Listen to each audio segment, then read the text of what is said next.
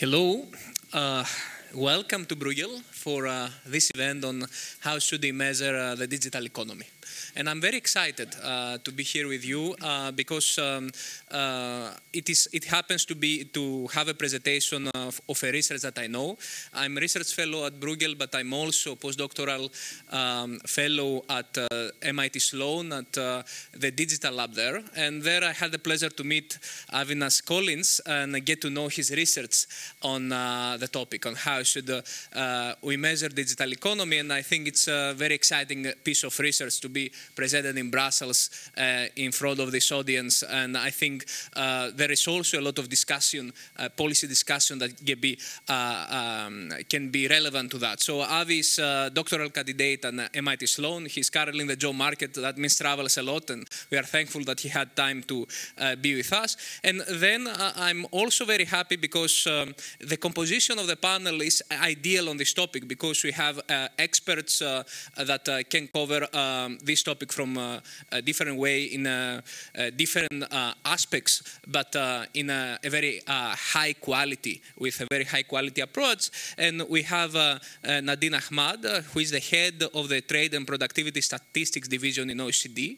And I mean, what is one of the questions is how should measure digital economy, but it is even more challenging to discuss how we can bring these measures into official statistics. And I hope we'll get into there and we'll have some insightful comments.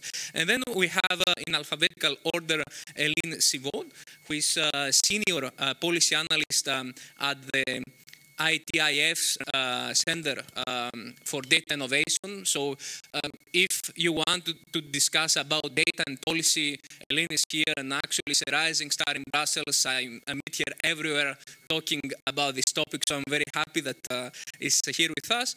And of course, David Nguyen is the senior economist on the Economic Statistics Center of Excellence, which is based in the UK, and who is very active in research on this topic. And I was talking with him before we start, and it is amazing the variety and the number of topics related to data that he's involved, and I'm looking forward for his intervention. So we'll start with Avi's presentation. So Avi, please go ahead, and then we'll have the panel discussion. Thanks, Yorgos, and thanks to the Bruegel team for setting this up, and thanks to all of you for coming to my talk. So I will present to you some of the work I've been doing in my PhD dissertation. And the fundamental point, the motivating fact behind my research is this fact that we see the digital revolution all around us, except in macroeconomic statistics. So one of the most fundamental questions in economics is, how are we doing? Traditionally, we look at metrics such as GDP and other metrics which we derive from GDP, such as productivity, look at changes in these metrics over time, and use them as proxies for changes in well-being. If GDP grows up, it's seen as, we are better off overall in terms of well-being. If GDP goes down, we think of it as probably not good for the well-being of the economy. But it's important to note that GDP and productivity are measures of production. They are not meant to measure welfare or well-being. You can infer welfare and well-being pretty well in many cases from these metrics, but they are not meant to directly measure welfare. In fact, the creator of GDP, Simon Kuznets himself, warned us against not using it as a welfare metric, but we continue to use it because of lack of better alternatives.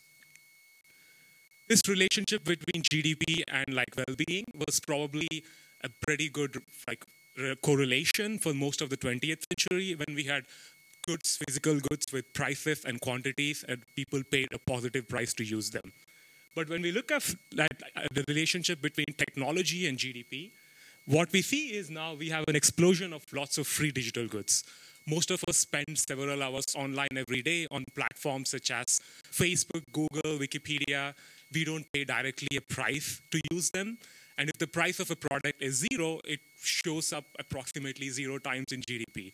Now, some of these platforms have advertisement revenues, and I will talk about that in a second. But platforms such as Wikipedia are truly free. Users spend time on these platforms, get value from using them. But because the price is zero, it doesn't show up in GDP. If you look at the share of the Sorry.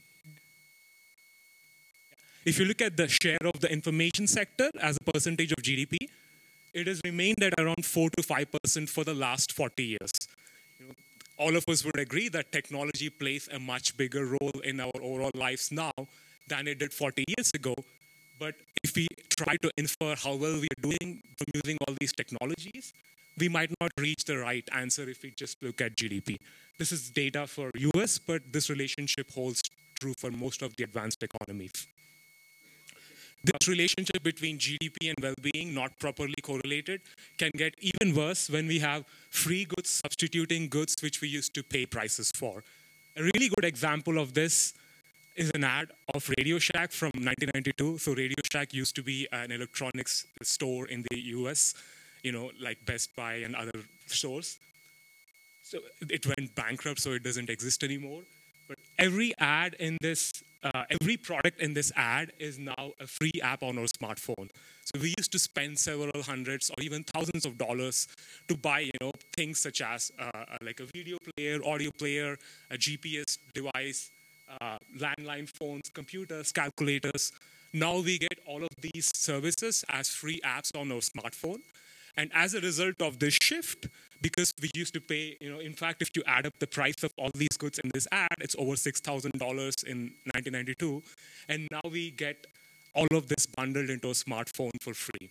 And as a result of this shift, the contribution of this technology sector to GDP would go down. But consumers are clearly better off because now they have access to all these products for free and they consume them in larger quantities because price has fallen. So let's look at a few examples of when GDP and consumer welfare or well-being are correlated and when they might not be correlated.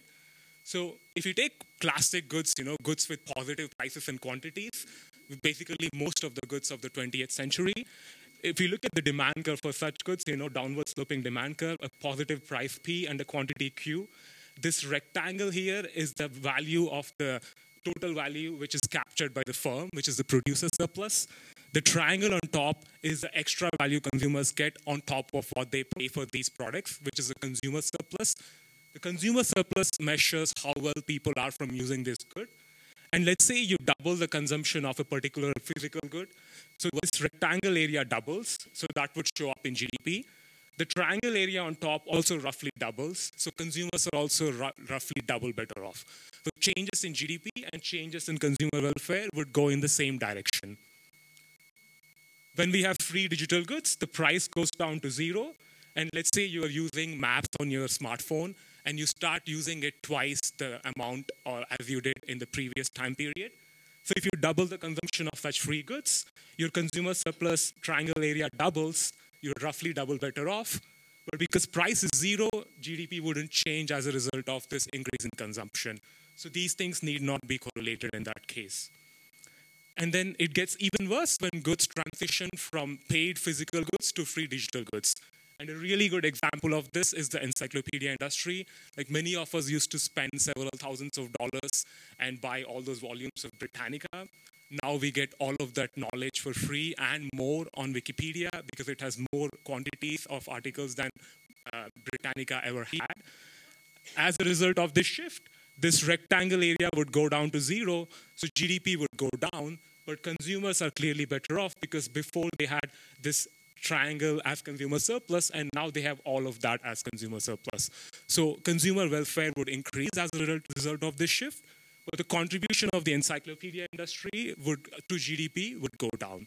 So not only are GDP and well-being need not be correlated, but in fact, they might even go in the opposite directions when free goods substitute paid digital goods. Some of these platforms have advertisement revenues, but it's important to note that advertisement revenues and consumer welfare need not be correlated either. Previous research shows that, let's say you have two groups of users, one who really gets a lot of value from using Facebook, another or Google or any other platform. Another person gets much less value from using these platforms. And you show the same ad to both of them, and you would get the same amount of revenue from both of them. But one person gets much more consumer surplus or consumer welfare than the other. So advertisement revenues and consumer surplus need not be correlated. In fact, if you look at the share of the advertisement industry as a percentage of GDP, it has remained at 1% for the last 100 years. There is, of course, shift from print and physical to digital, but the total share is pretty much similar. So in my research, what we do is instead of inferring welfare from measures of production, we go and directly measure welfare. And the way we do it is by running lots of online choice experiments. We can do this at a very large scale. So fundamentally, these are survey-based questions. You could do several 100,000 of these every day. And these methods let us estimate how much people value all these different digital goods. And the key choice experiment works like this. So consumers already have access to a free good, let's say Facebook, and they're asked to make a choice between keeping access to that good or giving it up in exchange for a certain cash amount. So let me illustrate that with a quick example. So how many of you in the room use Facebook? Okay, so around 60, 70%. So for those of you who use Facebook, would you give it up for a month in exchange for $1? How about $50? How about $500? Okay, so the valuation of Facebook in this room is somewhere, the median valuation is somewhere between $50 and $500. So we do exactly such experiments by asking people how much would we have to pay them to give up Facebook or Google or Wikipedia or any of these platforms. And we do these in an incentive-compatible way. So it's not a simple hypothetical question, but if someone says that they'll give up Facebook for $5, then we go and enforce their choices. They get real cash after we verify that they give these platforms up for the period of time which we mentioned. So aggregating responses from lots of such questions lets us estimate demand curves for these products, even when there are no prices. So this is what we did with Facebook. So we have been measuring how much people value Facebook for the last 4 or 5 years. So we get a representative sample of online population. One drawback of this approach is that because we do all of our studies online, we can only reach people who are online. And around 15% of the US population is offline, like they don't use internet. So we reach people who are online and get a representative sample of users. And then we do a study looking at how much they value Facebook. And we enforce, as I was mentioning, incentive compatibility. So if someone says that they will give up Facebook for $5 or $10, then they might have to actually follow up on their choice in exchange for real cash. So let's look at some of the results of how much people value Facebook in the US. So this is the demand curve for Facebook. So on the x-axis, we have the percentage of people who choose to keep Facebook in exchange, and reject the cash amount. On the y-axis, we have the dollar amounts which we offer them. So as you can see, for as little as $1, around 20% gives it up for a month of Facebook. Around 20% doesn't give it up for as high as $1,000. So there is a lot of heterogeneity in terms of valuations. In terms of the median valuation, what we find is that in 2016, when we ran this study, Facebook was valued by the median American at around $48. Since then, the valuation is falling a lot, 37, 28, and like this year when we ran it, it was around $19. And if we can also look at which groups of people get most of the value from Facebook. So not only can we look at this demand curve and area under the demand curve, but we can also look at which groups get more welfare than the others. So we also look at which groups do get more value. And what we find is that, if you spend more time on Facebook, or if you have a bigger network, if you have a bigger network effects on Facebook, or if you watch lots of videos or post more on Facebook, you seem to value it more. Women seem to value it more than men, and interestingly, also older people seem to value it more than younger people, and we were a bit puzzled by that result. And so we did a few interviews, and what we found is that if you're older, you don't have substitutes to Facebook, and that's the only way you stay in touch with your family. And younger people seem to readily give it up in exchange for migrating to Snapchat or TikTok, which is a new app. We also see which other apps they use and how that impacts their valuation of Facebook. So that lets us look at substitutes and complements across different apps. So what we find is that if you use Instagram and YouTube more, you seem to value Facebook less. So these platforms seem to be substitutes to Facebook. So we could do such choice experiments also to measure network effects on Facebook. So we also ask questions of the type of how much would we have to pay you to give up like half of your network or a fourth of your network or all male friends or all female friends. And asking such choice experiments also lets us quantify how much of this value is due to the network versus how much of it is due to the product itself besides your network. We did more experiments looking at how much people value other popular goods such as WhatsApp, Snapchat, and Instagram in Europe in a university lab setting in Netherlands. So let's see how much people value these goods in Europe. So we were very surprised by this result, but the median European in our sample needed over 500 euros to give up WhatsApp for a month. And we were really surprised by how high the number was. So we went and did a bunch of interviews. So while in the US, most people still use SMS, like as you all know, in Europe and rest of the world, they basically seem to live on instant messaging. So subjects reported that, you use WhatsApp for both your professional and personal lives, to set up appointment with your babysitter or to set up, an appointment with your friend. And it's really an essential part of your life. And it seems to be very hard for them to give it up for a month. In this sample in Europe, we find that Facebook is over 90 euros. Maps, being able to use Google Maps or Apple Maps on your phone was at around 59 euros.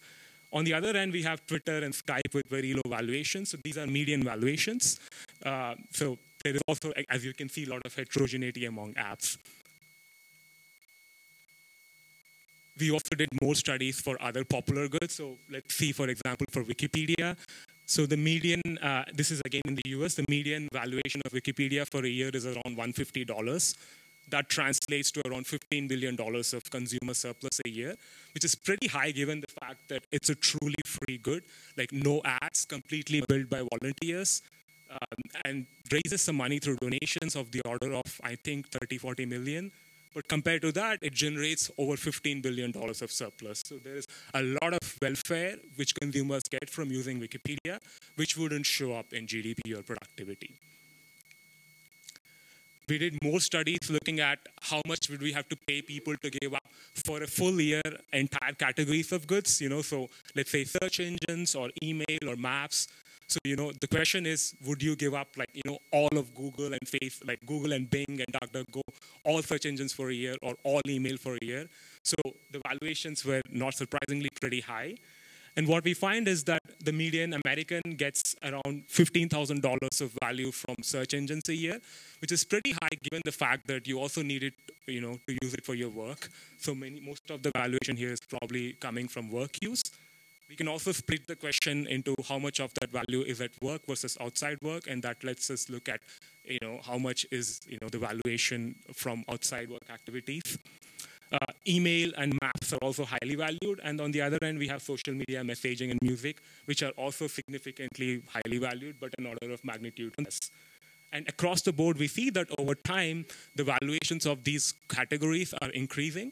So I showed you that Facebook valuation is falling, but for the entire category of social media and other platforms, the total valuation for the full category seems to be increasing. And we can also look at which groups, again, get the most value from using these platforms. And what we find, not surprisingly, is that if there is a strong correlation between income and valuation of search engines and email, presumably because as the more you're paid, the more likely you're to do a knowledge job, which would require use of these services. For e-commerce, what we find is that if you live in a rural area, you seem to get much more value than if you live in an urban area. For social media and video and some of these entertainment type apps, interestingly, we don't find any correlation with income. If you are lower income or higher income, you seem to get comparably similar amounts of magnitude of valuation. So we also did some studies looking at non-digital goods, so physical goods, and we did a study looking at how much people value breakfast cereal. So this is inspired by a long literature in economics in the 90s, trying to quantify consumer surplus from different varieties of breakfast cereal. So we wanted to see how much would we have to compensate people to give up cereal for a year. This is not an incentive-compatible study, so this was a hypothetical choice survey experiment. So what we find is that the median American gets around $50 of consumer surplus or welfare from being able to consume breakfast cereal, which translates to around $15 billion of welfare per year. If you look at the cereal industry, it generates around $10 billion in the US per year.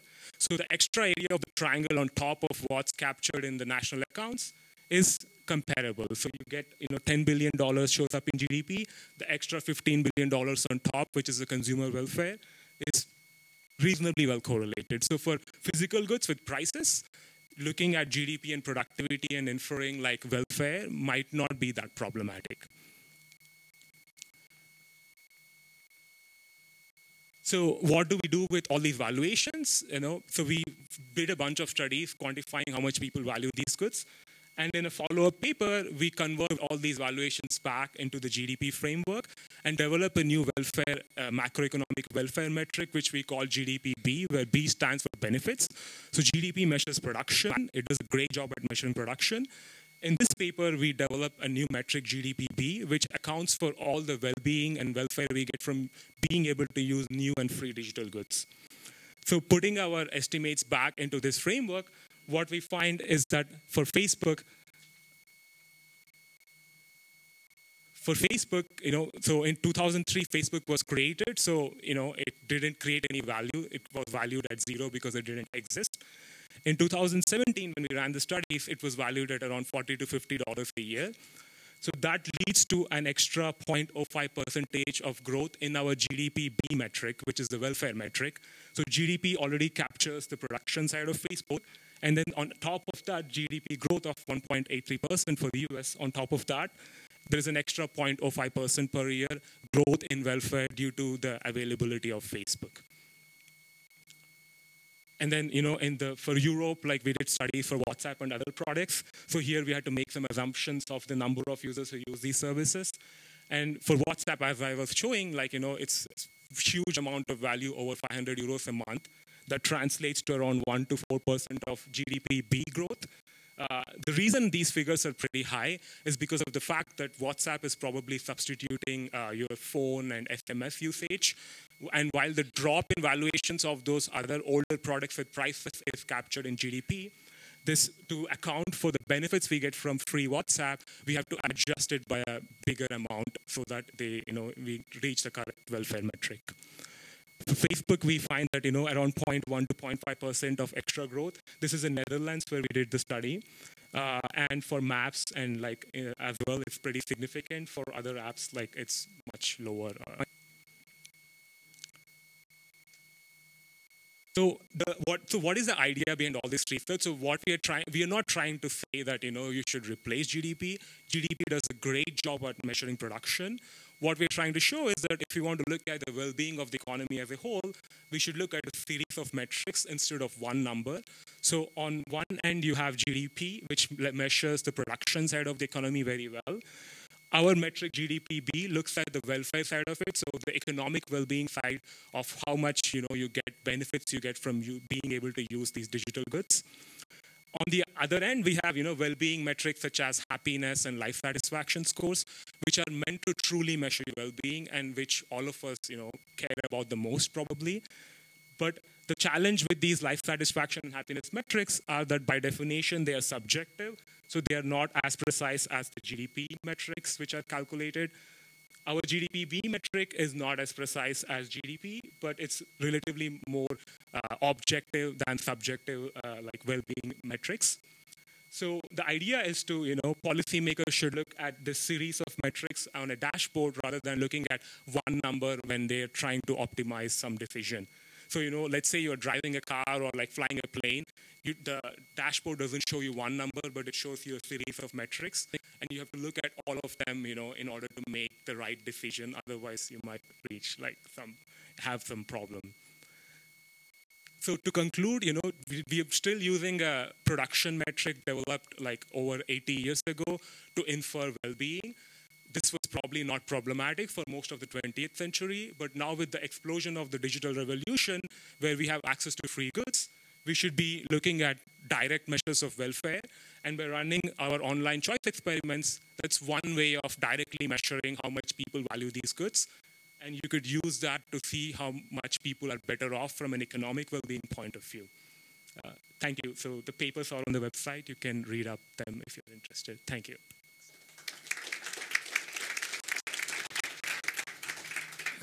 Thank you very much, Avi. I mean, what I found particularly interesting is that we put also some numbers, and also I learned something about you, how much you value Facebook. I think that is important to talk with numbers, because when we go to statistics, numbers are important and the exact values of that. Allow me 1-2 questions before I move to Nadim. So you mentioned during the presentation that the advertising revenue is not proportional on the consumer welfare. However, in the type of firms you focus are two-sided markets, and there are network externalities from the one side to the other. So on the one side, we have the user that visits these websites. On the other, we have the advertisers that try to reach to the users, potential consumers. So when we include these network externalities, is still advertising revenue a bad measure of consumer welfare? So fundamentally, as I was mentioning, there is no law which states that it should be correlated, because the amount of money you can capture by showing better ads or better targeted ads need not be correlated with how much someone gets in value from using the full platform. So let's say some people are more likely to click on ads. You might capture more money from them, but it doesn't mean that they value Facebook more than others who don't click on ads. So there is no law which states that they should be correlated. So, if you want to look at the advertisement side of the multi-sided platform, then we should look at ad revenues. If you want to look at the total welfare generated by Facebook, we should look at each of these components, and advertisement side is definitely important. But there's also research done by Bill Nordhaus who shows that for most of the technological innovations of the 20th century, only around 3 to 4% of the total surplus went to firms, while the rest, 97%, went to consumers. So that side might be significantly smaller than what value people get. I see. And your measure, I understand this as a direct measure on the valuation. And on the top of that, we could have an indirect contribution by using a platform. I come in touch with producers of goods and I transact with them. And I guess these transactions are captured by the official statistics so far. Right? They would be indirectly captured. Let's say a firm shows an ad. The advertisement revenues themselves would be intermediate goods, so they wouldn't directly show up. But the ad revenue would show up in the prices of the goods, which would be captured by official statistics. And on the other side, we have, as you said, WhatsApp substituting some of the telecom services, which means that by capturing only the telecom services, we miss more by not having WhatsApp because we have this negative externality. Exactly. So basically, goods with prices like telephones and how much we pay for, SMS and phone calls, that's captured in the macroeconomic measures. But if, let's say, you start using texting less and less because now you text on WhatsApp, the prices of those goods, or the amount of revenues you get from SMS would fall down. But to adjust for the welfare, you have to account for this decline in valuation of a good which is being substituted, plus the extra valuation which the new free good would provide. So that adjustment terms gets much bigger. Exactly. So the broad message is that we miss a lot by not considering an official statistics. But only from the welfare side. So I want to make it clear this is looking at the welfare side of the equation. Exactly. So how we can capture this welfare side, Nadim? Well, I'll come to that in my discussion, but I appreciate Avi's qualification that we're not missing it necessarily, we're just not measuring it. I mean, there's a difference, I think, in terms of terminology that we're using, in terms of what's missing from GDP and what's not being measured. Because as you stated quite clearly, GDP as a concept is set out to measure one thing, and welfare is a different concept. Now, of course, in practice, many use GDP as a measure of welfare, and that's not what should be done. I wanted to start my intervention perhaps more explicitly in reference to a point that you made, and I think it's a very good starting point, where you said we see it everywhere, we see digitalization everywhere, except in macroeconomic statistics. And I think that is true, but it's not true in perhaps the way that many usually interpret it. They see we can't see it, so you're not measuring it, which isn't really the case. I mean, we have perhaps an archaic way of describing the economy in terms of the classification of firms and the classification of products in the accounts. And so when people look for the digital economy, they don't see it because we're not defining firms as digital enterprises or digital products and digital services. And so they conclude that perhaps it's not there. And they conclude perhaps it's not there because we see a productivity slowdown, and we have this new productivity paradox, and people are trying to work out what's going on, and they conclude, well, I don't see it, ergo, it's not there. Now, that's not the conclusion that official statisticians have drawn. I mean, we've taken away from that we need to perhaps have greater visibility in the accounts, to redefine perhaps the way that we show certain activities, to have new classifications that refer to a whole subset of digital industries, digital intermediation platforms, digital goods providers, digital services providers. And so this is a different way perhaps of thinking about how we can respond to that question. Now, there's no doubt that there are issues around the valuation of free services.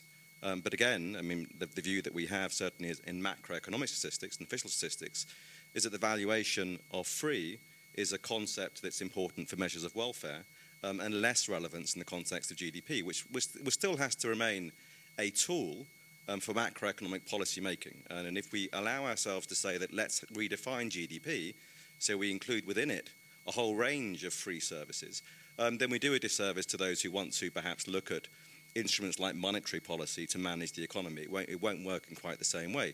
And these are discussions that have been in perhaps the national accounts area for decades. Digital isn't new in that sense. It's presenting perhaps an exacerbation of old problems. I mean, but let's just frame perhaps the discussion around the old to consider the new. I mean, we weren't having these conversations about what's missing when people were watching TV or listening to the radio or receiving free newspapers. We weren't imputing basically values for those services that consumers receive for free back in the 1950s or 1960s or 1970s, 1980s. The discussion has to some extent arisen today because it's happening at about the same time as we expected productivity to be boosted by the digital economy. But it's not because of the absence of the valuation of free that's driving that. Now, our view, certainly within official statistics, is that the concept for GDP remains robust. There are some challenges around measurement that have always been there and have been exacerbated by digitalization, particularly in the context of prices. So perhaps it's useful to think about the issues in two different ways. One is in terms of what's missing when we think about nominal values and what's missing in terms of the way that we think about real GDP growth. And I think that's a helpful distinction to make. Because if we think about, for example, the absence of free within the concept of GDP, then we're having a conceptual discussion about what the boundaries of GDP need to be. And it's a much easier conversation to have when we talk about the user constituency. You know, do you want, as users, to have a concept of GDP that includes basically growth that's driven by more hits on YouTube, for example, or more people sitting down, looking at Facebook? I mean, that would be the ultimate goal of those who want to include the valuation of these free services within the production boundary. But I think that does a disservice to those who are using it for other purposes. Now, our approach to responding to this is not to say that it's not important. It is important. It is important that we try to provide measures of consumer surplus, or at least provide pointers that allow people to understand that a large part of the phenomena in terms of mismeasurement is really about the absence of measurement of free. And so what we're proposing within the international statistics community, not just within the OECD, but what we're proposing is not just to have perhaps a better visualization of the industries, the producers of digital goods and services, and the users in terms of the products that are being consumed, but also addendum items or additions by way of satellite accounts that try to bring us closer to this notion of well-being, or your GDPB, as you refer to it within that one of your penultimate slides. Because we realize it's important, and we realize it's a way of basically aiding or at least assisting in the debate.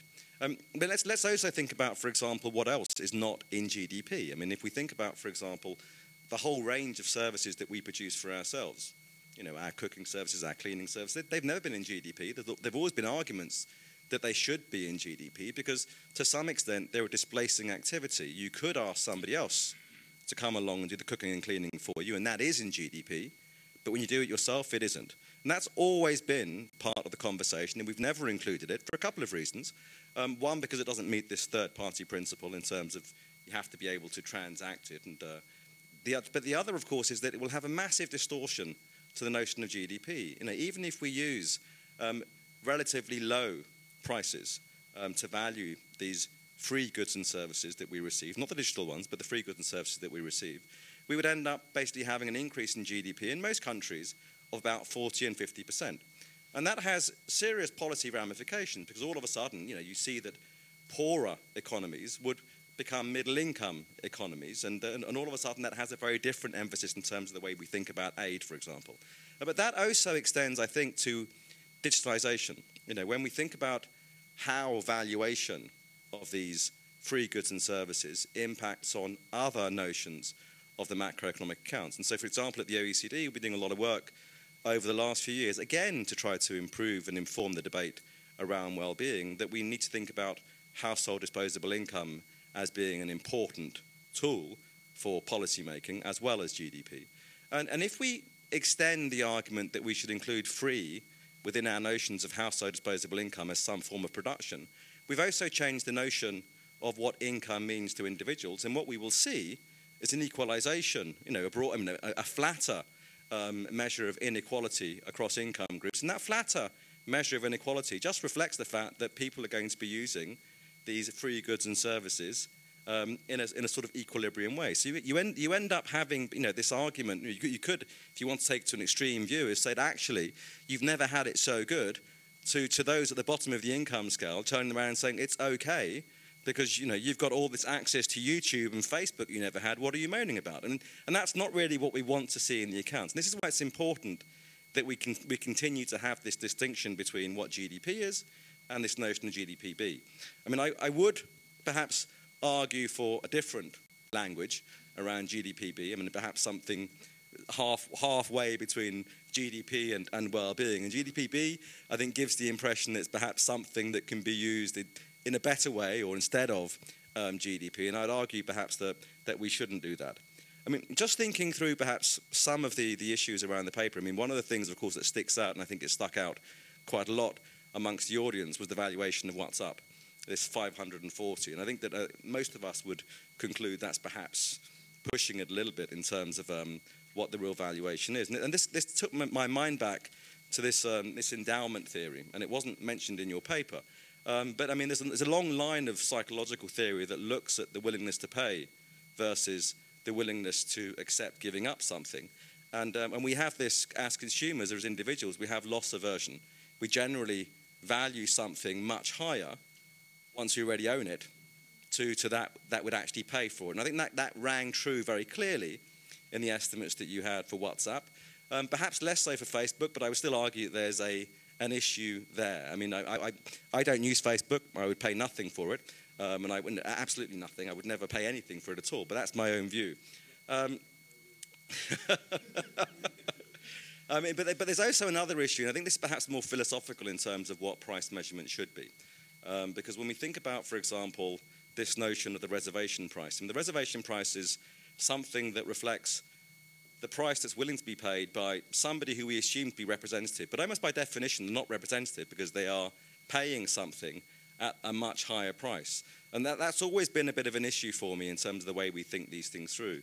It wasn't clear to me within your paper whether or not the average growth that you were referring was an average growth that was looking at a fixed set of prices, I think it was in 2003, or you were looking at the average growth using basically previous year's prices, because there would be a difference that I think is being pushed through from that.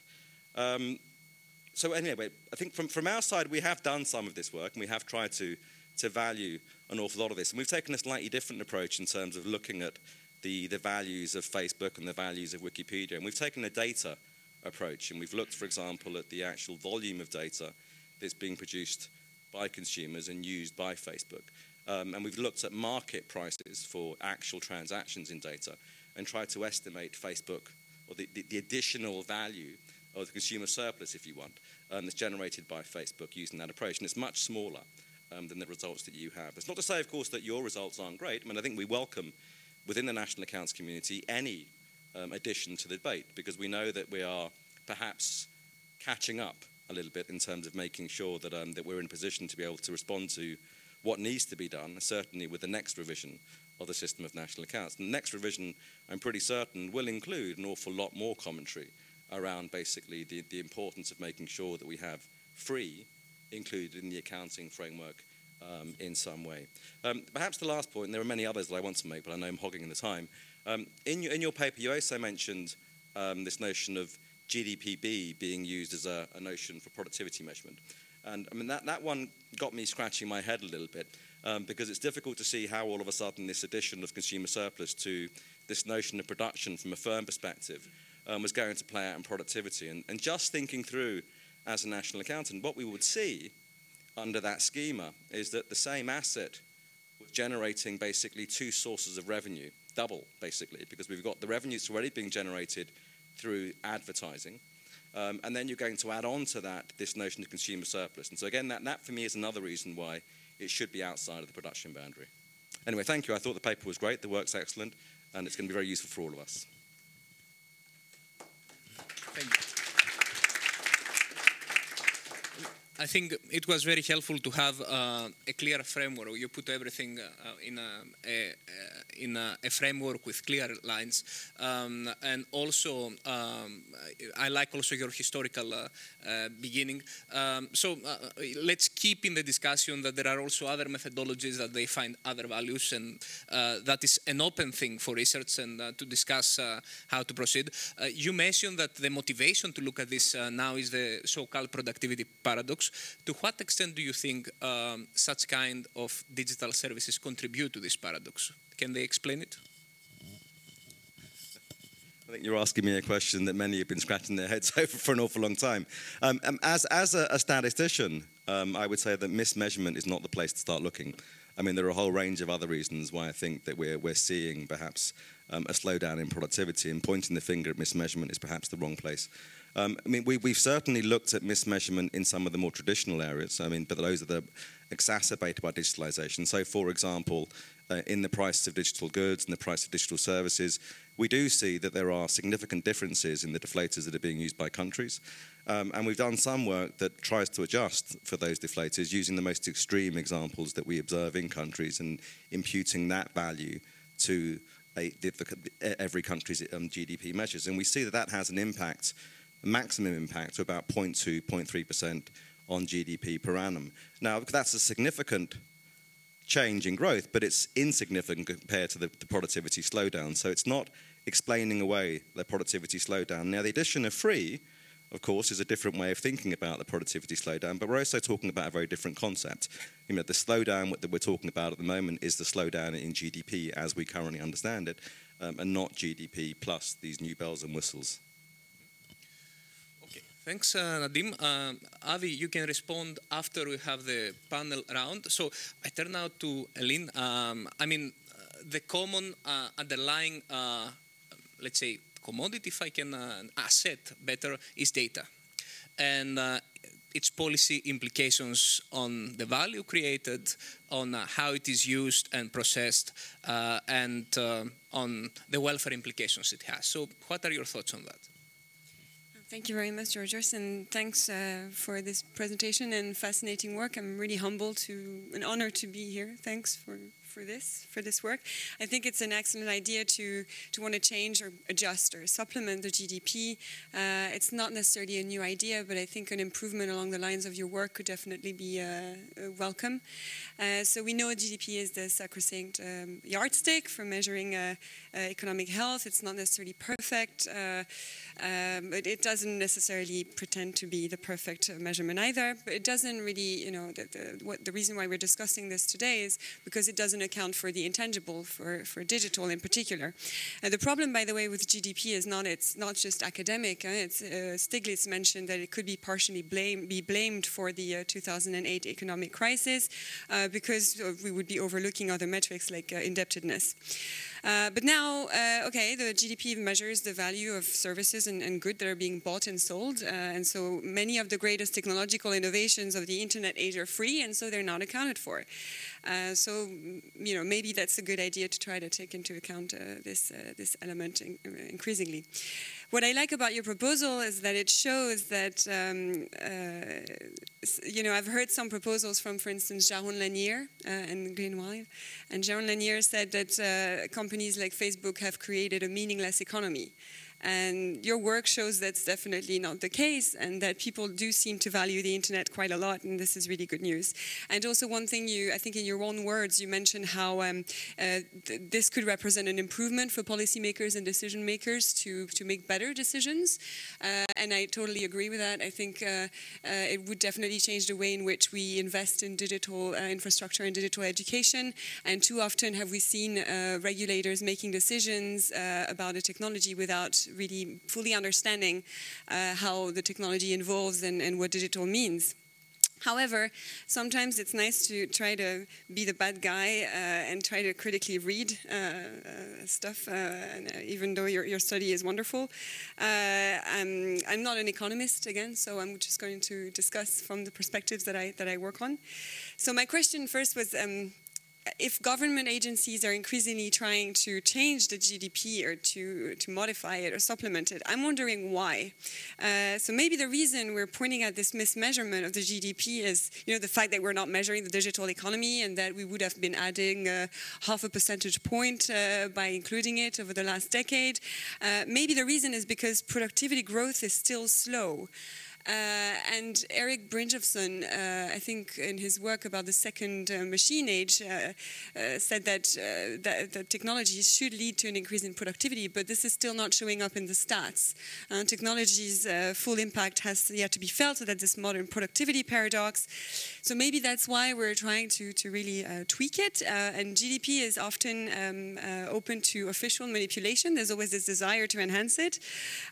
So if we introduce or somehow add the GDP-B to GDP or taking into consideration, that would substantially increase GDP, that would make governments look good, and that would reduce their debt to GDP ratios. And the consequence of that could be that policymakers would be diverted from focusing on policies that support productivity.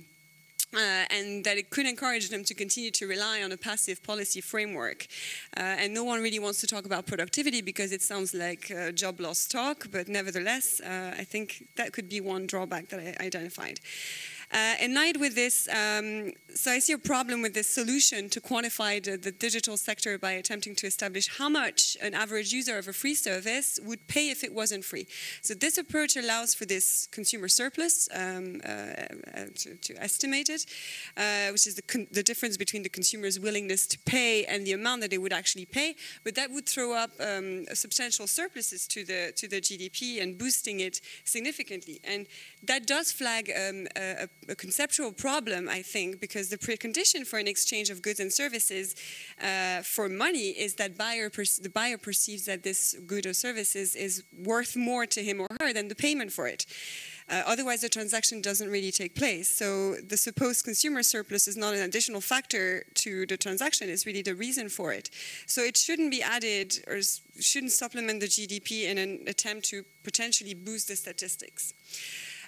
Sort of in the same line, you're using this willingness to pay test to determine the hidden value of something that's free. But there's potential for respondents here to game the survey. So they were asked whether they would prefer to keep using a free online good or to name a price that would compensate for losing access to that product. But it's one thing to say how much a service is worth and another to actually pay for it. Respondents are told, as you mentioned, that 1 in 200 would receive the cash value for abstaining from the digital service, if I'm correct. But surely a reasonable person surveyed would say that they're prepared to pay an artificially higher value for the service just to maximize the potential payment for abstention.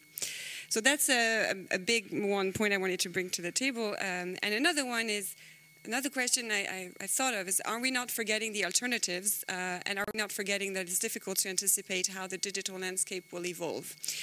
You raised a couple of caveats in your work, in your paper, including the need to include more goods and to do more online choice experiments to get a more accurate picture of it all.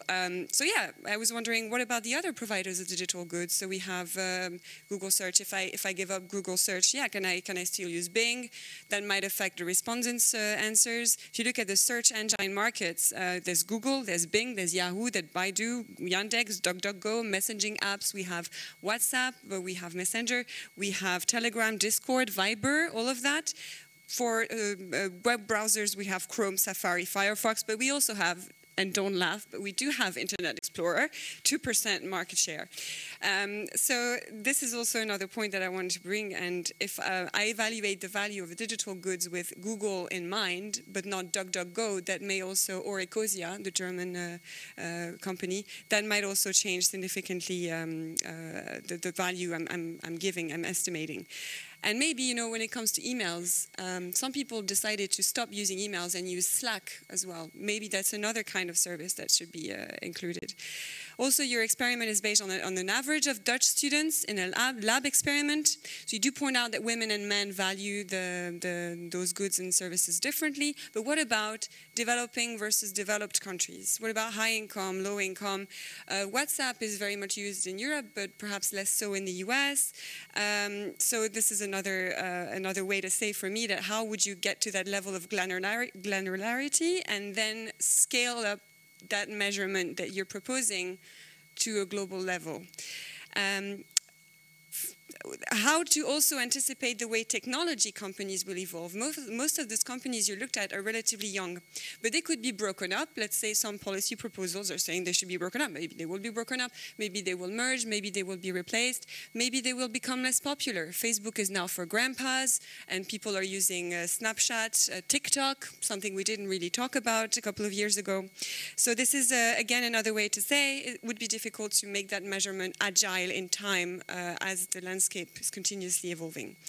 You mentioned also, well, the best way to value digital goods is to ask people directly. I'd like to push back on that a little bit, because if you ask people directly for some things, you might run into a couple of issues. So for instance, let's say a GP. There's a consensus on how much a GP should be paid because he's responsible for our healthcare. This is something tangible. This is something we evaluate as a basic need. But what about the specialists behind all that? The infrastructure maintained by computer scientists, that can help us avoid data breaches, that can protect our data, that can ensure the services are delivered continuously. Maybe no one would get to a consensus about these guys' paychecks, and because just people don't have the transparency and the knowledge of all of this. So just to push back a little bit on this one. And finally, being mindful of time, another risk I see, and forgive me for bringing it to the table, but I think it's a fascinating topic again. And your proposal could backfire on consumers. It could give thrust to more techlash framing. It could give thrust to more regulatory shortcuts and irresponsible proposals, which I've seen. Actually, we've discussed a year ago here at Bruegel.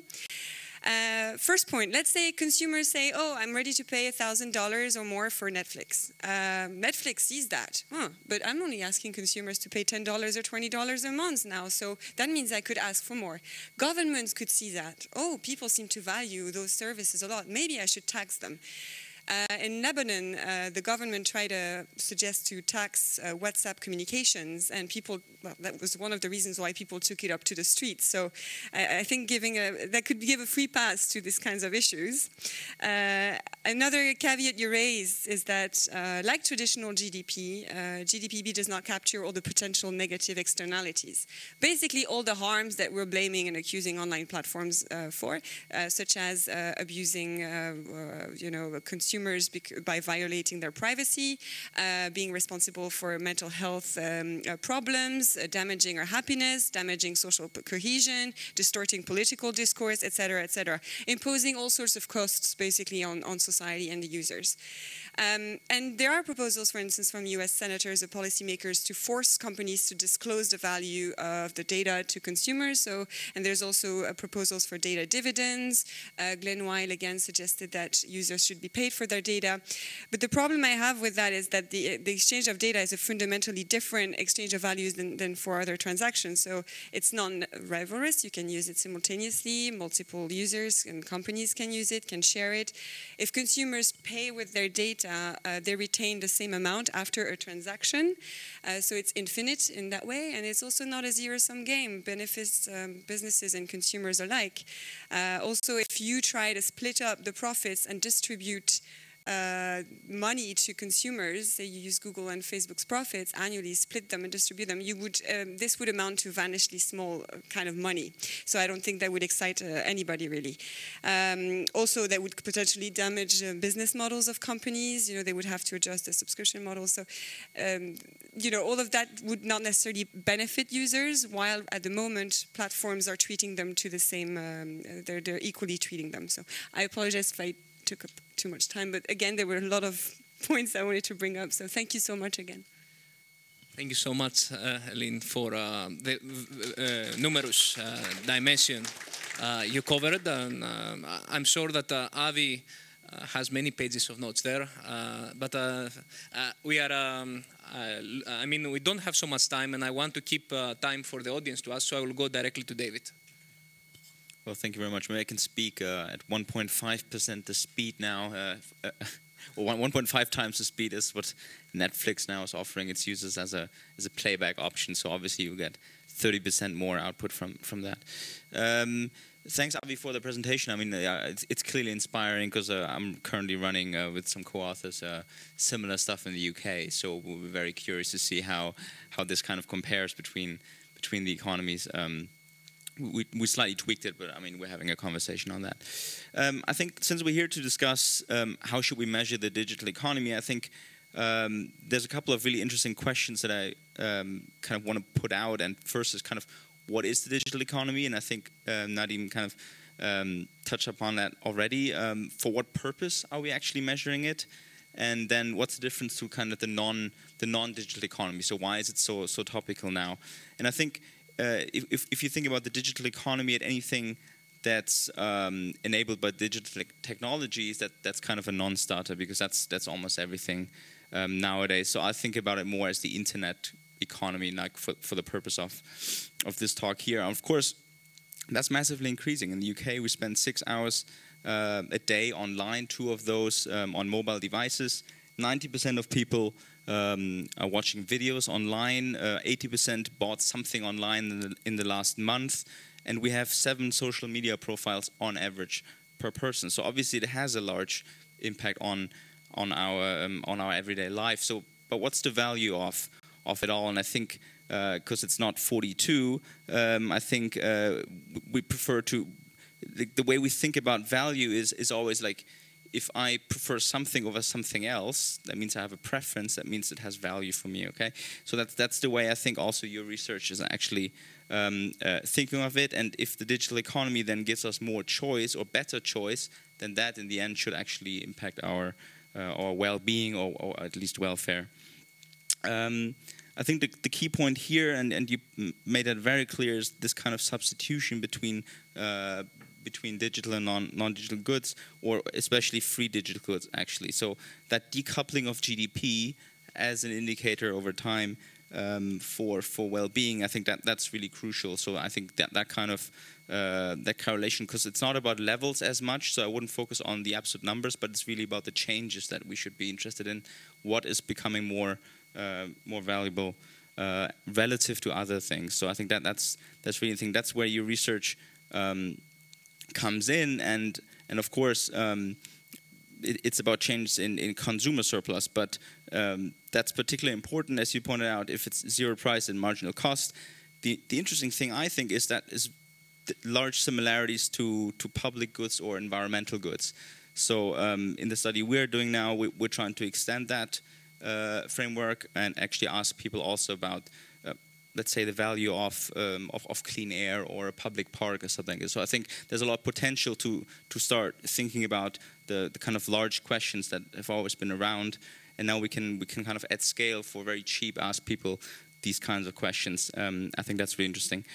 I think the method works really well for individual goods, but I do wonder about this kind of adding up constraints. So I think there's a lot of substitutability, as was just pointed out, between these goods. So I wonder if we just add all of this up, this is a big number, but I'm not sure if that's really representing the value to the individual because of these substitutability effects. And still, we do need a metric to kind of decide which good we actually are including in our survey. And I think pure number of users or something is a starting point, but we need something deeper like engagement, I think. But of course, I mean, the nice thing about this method is that it can deal with the issue of disappearing goods, which is always been around, because if you ask people now what's the value for MySpace, it's going to be 0 for people. So I think that's a really neat way to getting to that one. Okay, the question is then, how meaningful is such a measure at scale of these as free goods kind of increase? So I mean, what I mean by that, how going forward, if there's more digital goods or free digital goods around, is there an upper bound, right? Is there something we can, because in the end, people are still, you're asking for monetary value, so people will make comparisons in their mind to what this money will buy them on the market. And of course, that's in fact affected by inflation and these kind of things. So that will drive changes over time, but at the same time, of course, what's available in the market, and if that's less over time, I'm just thinking 15 years ahead, you know, how will such a measure look like? I think there's a lot of challenges to official statistics. I'm just going to mention very briefly. Generally, the digital economy means there's a lack of information on prices and quantities. There's almost infinite numbers of customization. We can customize down to the individual, and there's constant upgrading of digital goods. And so hedonics is a non-starter, I think, for a lot of these things, and quality adjustment is really the key point here, that if we want to improve GDP, we need to think about how can we actually quality adjust these things, and I think that was mentioned before. Okay,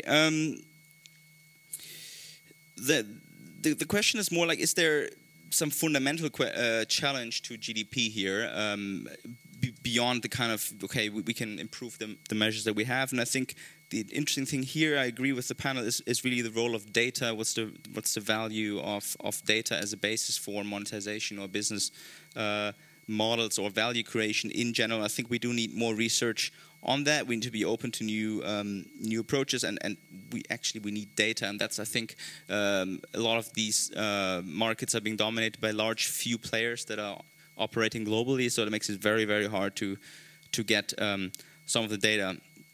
Okay, so if there's any internet company out there listening, then we would like to have your data on doing more research. Okay, final point, something that we're working on right now at the ESCO with colleagues Diane Coyle and Leonard Nakamura. We are thinking about the shadow value of time, because we think that's the kind of crucial resource as we substitute between market and home production. What doesn't change, obviously, is how we choose to spend our time, and we still always have to make that decision. Sometimes it's really good to spend more time on something, and sometimes it's a pain. So it's really that's the tricky thing, but that has never changed. And Seneca observed that 2,000 years ago, that time is the ultimate resource, and the day still has 24 hours, and the kind of competition for our attention is on, as Tim Wu noted. Okay, if we then turn to a nice anecdote, Reed Hastings, the CEO of Netflix in 2017, said, "We're not competing with Amazon as you might think, we're competing with sleep." So that's kind of something that was picked up then. I found that very revealing, actually, that they really see where can we get more time from people. It's probably not from competition, it's from sleep. And now, as you know, Netflix is offering to watch videos at 1.5 times the speed, and I really wonder if that actually is a quality improvement or not. Are we getting to the policy implications later, or shall I touch upon? Please go on. Very quickly.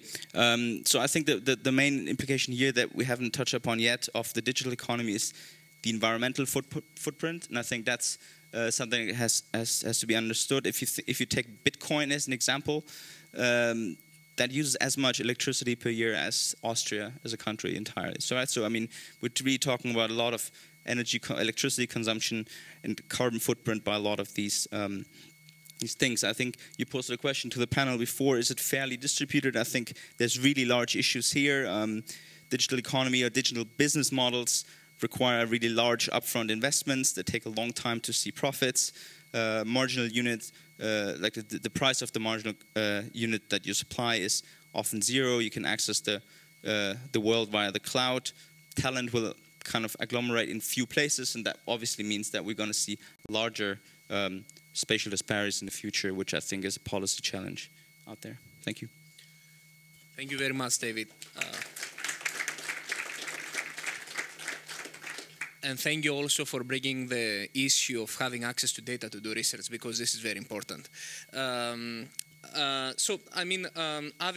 we heard the panelists. Obviously, we don't have so much time to respond to everything.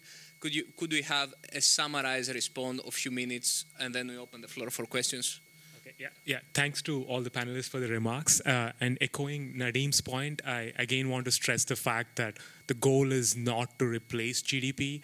GDP and productivity, they've been developed over now 70, 80 years. They do a really good job at measuring the production side of the economy.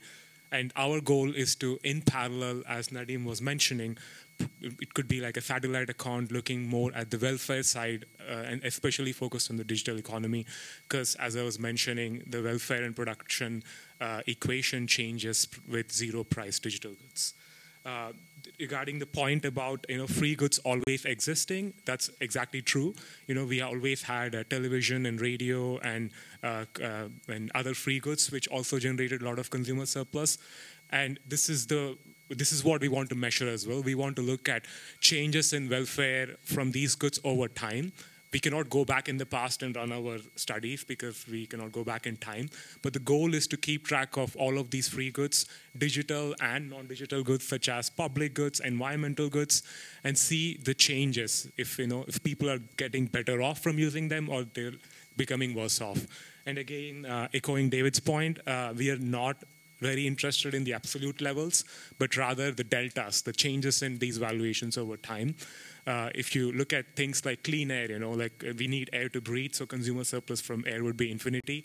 But a more interesting number is if the quality of air has changed over time and how that impacts your welfare from being able to breathe clean air. So that change is more important than the absolute number. And another point regarding negative externalities, I absolutely agree. When I mention that Facebook generates $40 or $50 of consumer surplus, I'm not saying that it's great for you. It's generating this much of consumer surplus in dollars, but that doesn't mean that it's actually good for you. It's still an open question, whether that $40 is similar to, like, let's say, if you smoke cigarettes, you probably get a lot of consumer surplus in dollars, but it's not good for your, maybe your physical health. And the slide which I mentioned towards the end is that if you want to look at the entire equation, we should be looking at economic well-being on one side, which is captured from production point of view by looking at GDP, from a welfare point of view by looking at our metric. And we should also be looking at happiness, life satisfaction, mental health, and a series of metrics if you want to look at the overall health of the economy. So that's the point, instead of looking at one number, we should be looking at this entire spectrum of metrics. Maybe we can. Thank you very much for the time-efficient response. So I will open now the floor for questions. If there are any reactions on what the other panelists said, we can include it in the concluding remarks after the questions. 1, 2, 3, 4.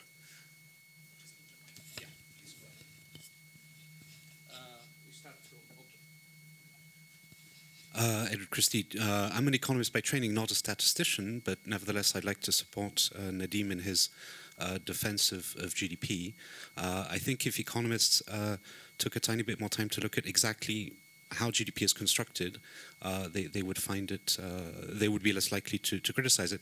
So a very brief remark is that a lot of services that have a price of zero at the point of consumption, the inherent value added is captured in GDP if the business is financed by other means, for example, advertising. So I'm not sure how much is not captured. It might not be that much, but then that's a question back to the panel. Thank you. Yeah. So we'll collect collectively some questions. So there was there, I had one, yeah, here, there, and there. Yes, so I'm also an economist. I have a question regarding the consumer surplus, because if I remember it correctly, you obtain, and I think you also said that you obtain consumer surplus also from consumption of other completely non-digital goods. No, you have a competitive market price, and then if I value whatever the breakfast cereal is above the market price, and this is my consumer surplus. So now, if I understand that it's interesting to see the consumer surplus for specific digital goods that are zero price, just because they're zero price and therefore we're not observing anything about them. But actually, if I want to go from this measure of wealth, consumer surplus for a specific good to something that's a bit broader, or in a sense kind of comparable to GDP or GDP or something like that, wouldn't I have to then compute all the consumer surpluses for all the goods that are in the economy to just kind of get something that's actually comparable? Because if I don't do that, I don't see how that's directly comparable. So I think that's my main question. Thank you.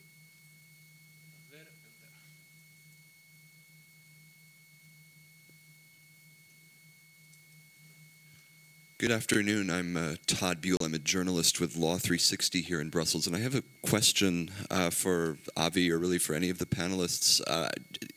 What are the implications, do you think, of your research on efforts to tax the digital economy? I write about tax issues and have followed efforts to tax, the so-called GAFA companies for quite some time. And I mean, how appropriate is it maybe to try to tax something that, as your research shows, is maybe hard to measure? So I just throw that out there to you and to the panel. Thank you.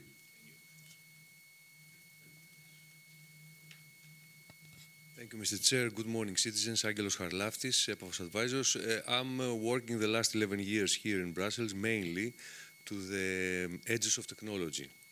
So I'll offer to the community, the economic community, another perspective, because here we have, and we thank Bruegel, which is bringing to us the American perspective, but we as Europeans, we have to study better the things. And what about China, for example, digital economy? Digital economy is not a Facebook. It's not, these are institutions under common agreements. So digital economy is sensors, actuators. That means that today, for example, the last 10 years, we're experimenting in Switzerland, for example, with the mobile phones. We know how everything is moving. Because economy, one of the factors of the economy is the movement, the economic movement. So we can detect the movements of the citizens. We have, in the future, we're going to have smart wearings. We are going to detect everything. So I don't believe, as you do also, that GDP is a very old index. We are discussing a lot of years, so we have to change it, but because we don't know well the future, but we know it also from the artificial intelligence, which is the direction. Because in the future we push a button and the robot or the artificial intelligence is going to tell us how many is the income of today in Brussels of the retail shops. We can have it. So it's a matter of privacy of the tax authorities and the relation with the business, the discussion. And the new factor has to deal with these things, because also, for example, in the mines, the robots are going to occupy the sector. Already is done this. So the movements of the robots, they describe the economic impact. So the new indexes, and not only one, will have to deal with a lot of new things which yet are not in our societies. Thank you very much. So, Avi, you go to respond, and then feel free to step in at any of the questions you want. Right? So a quick point regarding the advertisement revenues and other ways some of these platforms capture some of the value. So it's important to know that, so there are two sides of the equation here: how much value they're creating and how much they're capturing. Platforms such as Wikipedia are truly free. They don't show up at all. Platforms such as Facebook and Google capture some of that value through ads. But it's interesting to see that, because fundamentally these are zero marginal cost digital goods. So in a competitive market, the price would be closer to zero. So the value which these firms are able to capture is a small fraction of the total value they create. There is research, as I mentioned before, done by Bill Nordhaus, who shows that over the last 100 years, firms with technological innovations were able to capture only 3 to 4% of the total value they created because of the zero marginal cost aspect, and the rest, 96% of that value went to consumers. So I would say that we should be looking at both of them. GDP and productivity directly or indirectly looks already at the value which is captured, and if you want to look at welfare, we should also look at the extra value which is generated on top. Coming to your point about what all goods which we should be looking at, you're absolutely right that we should look at the entire basket of goods consumers consume, and this is what we plan to do moving forward. So what we're doing next as we scale up our research is we are getting a representative sample of goods from the CPI basket, goods with positive prices. As you mentioned, even for those goods, the welfare side is on top of what people pay. On top of that, we're also looking at the most popular digital goods and other goods such as environment and public goods, which are also the welfare gains are not captured properly in GDP. So moving forward, we plan to create this basket of goods and keep track of changes in welfare for these goods over time, and potentially also across countries. And this lets us look at differences between advanced and developing economies in terms of how much of the welfare people in developing economies, let's say, get compared to people living in advanced economies, because fundamentally everyone gets access to the same Facebook for free. So those are all interesting empirical questions which we want to tackle moving forward. Thank you. And when we talk about the future and the future of work, about robots replacing us, well, that is for sure a concern. However, what we have already been observing is a shift of people to new occupations, new tasks, which are not so much affected by robotization. Any other comments from the panel? I just wanted to pick up on this issue of taxation, because we didn't really touch on taxation in either in discussants or in terms of the presentation, but that probably wasn't the purpose. But there is this nexus of globalization and digitalization which is causing difficulties, and it's fair to say that even within the accounting framework today, we have challenges when we think about digital assets, IP assets in particular, those assets that can be moved across borders in a very simple way, the flick of a switch, and you find them somewhere else, generating GDP in a different country. And that is an issue, both in terms of the way we think about GDP and GNI, and many of you would be familiar with what happened in Ireland back in 2014-15, when there was a relocation of some multinationals to the Irish economy, and of course the GDP growth that was driven by the relocation of those intangibles. And that's a problem for the accounting framework, and we're trying to develop much stronger guidance in terms of the distinction between what we call economic versus legal ownership in the system of national accounts. And so that is a problem. It's not a problem that would necessarily explain the global productivity slowdown, because what we will see is GDP shifting from one country to another, and so you'll see productivity growing somewhere, but perhaps decreasing somewhere else.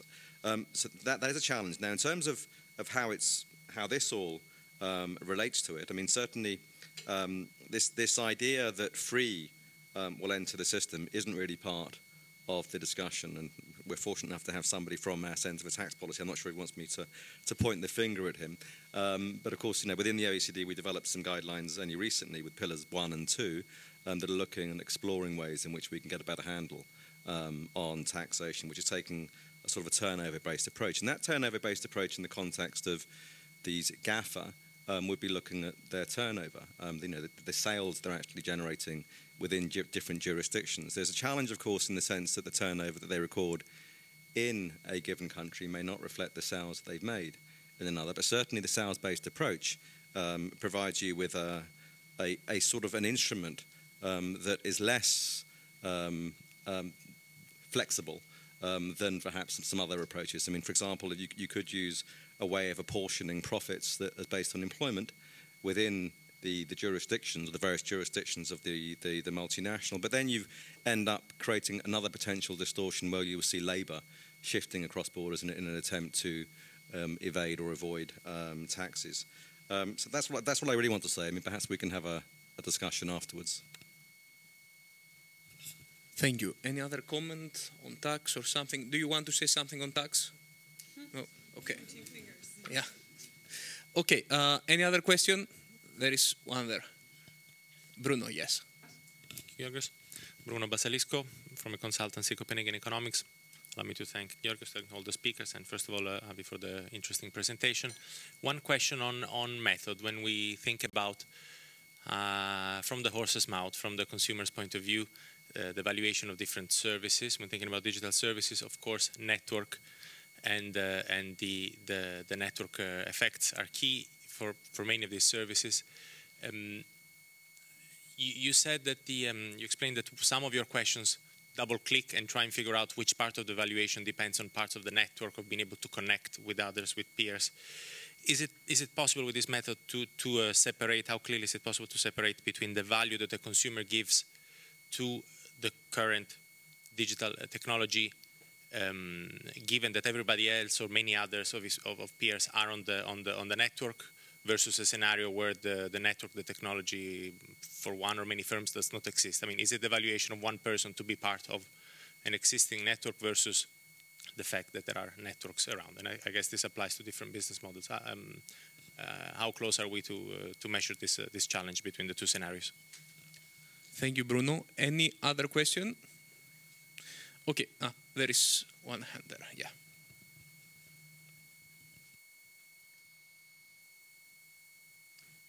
Thank you. I'm Ruth Passaman from the European Commission, and in my career I've worked on social issues and on statistical issues, so trying to put those two together. So the issue, the point that a part of the economy has never been measured is very old. It's the typical story that if you marry your cleaner, GDP goes down. So this is not new. The point is whether the effects are more distortionary now or not.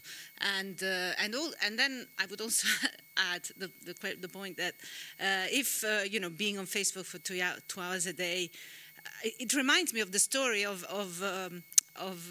old people living in a really big house, so that looks like they're super wealthy, but actually they don't have money to eat.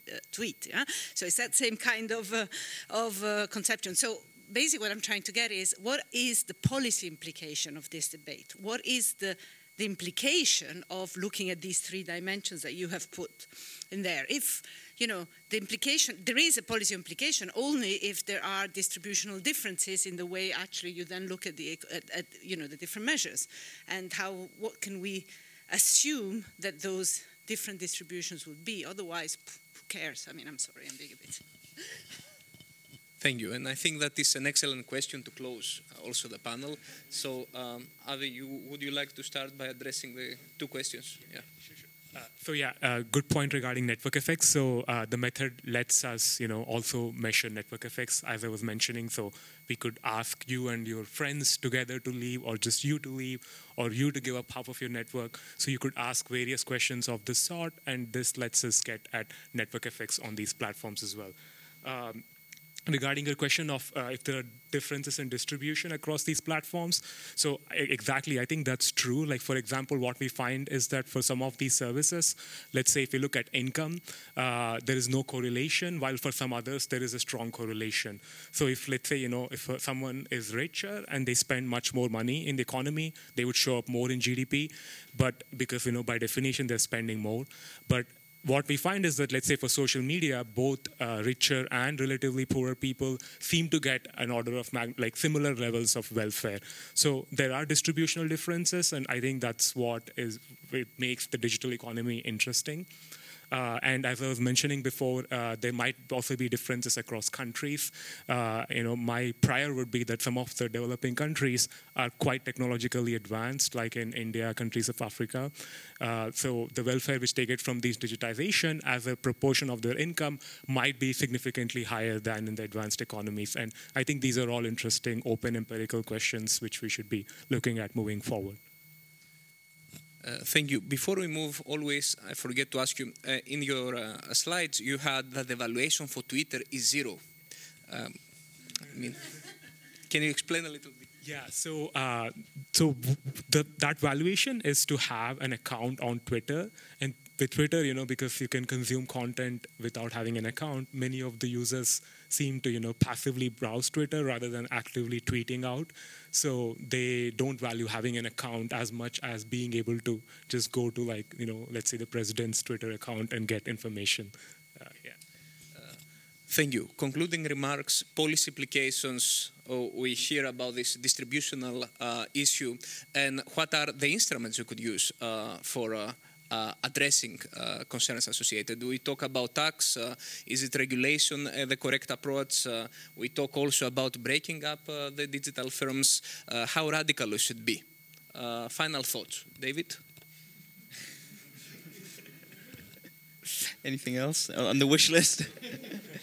I'm not sure if breaking up is the right starting point to think about. I think it's more the problem is much deeper in terms of how kind of the value can be created. And I think the key issue here, I think, is the kind of global nature of a lot of these business models. They can kind of, you have to become big before you can, or you fail kind of. So it's kind of the scale to the race to scale. I think, and that raises a lot of competition issues, which I think are really crucial, because going forward, already now in the digital economy, it's dominated by companies from China and the US mainly. So it's really the scale of a domestic market, which means you can be successful in these types of business models. And I think that's something to keep in mind, who going forward then will derive the value from it. Yeah. Thank you. Elin, so do you see that distribution of value issue emerging and be worrying by having less value for users and get more value to the platforms, or is it something we should not worry so much about? It's not that we should worry or not. It's more, should we give in those temptations and believe those proposals, which sound all very, very good and very beneficial on paper. We should not give in into that, because that would probably lead to more digital inequality. Your data might be worth more or less than mine, but what does that mean? What does it mean, the value of data? It's often valuable because it's an aggregate very often, but also when we talk about the value of data as market power, we're talking about data access and sharing data. That is useful to talk about it, but what is also important to keep in mind is that data is valuable when it's actually useful, when you can use it, and often we run into interoperability problems. We don't have the right data sharing mechanisms. Maybe policymakers could consult with industry what makes sense to be shared and why sometimes we have to be careful with that. I mean, there's IP rights to consider, there's security to be considered. Some mechanisms that could work would be data trusts, for example, sector-specific data trusts. So I think the discussion really is the value of data. How do we evaluate that? But certainly not trying to distribute it just as any other commodity, if that answers your question. Thank you. Nadim, you covered the task policy aspect before. Do you have any further remarks? Just one final remark. I mean, perhaps something else that was missing in the debate is also the labour implications. I think that when we think about policy, I mean, there are implications in terms of employment and labour policy, certainly when we think about the gig economy and gig economy workers. And we're doing a lot of work at the OECD with a number of other organisations as well to get a better handle on that, just in terms of job quality and the labour market effects. Thank you. With respect to that, there is also a very interesting new law in California that I understand that it is also evaluated by European authorities. So, thanks so much. Let's thank the speakers for being with us and having these interesting insights. Have a nice afternoon. Enjoy Brussels.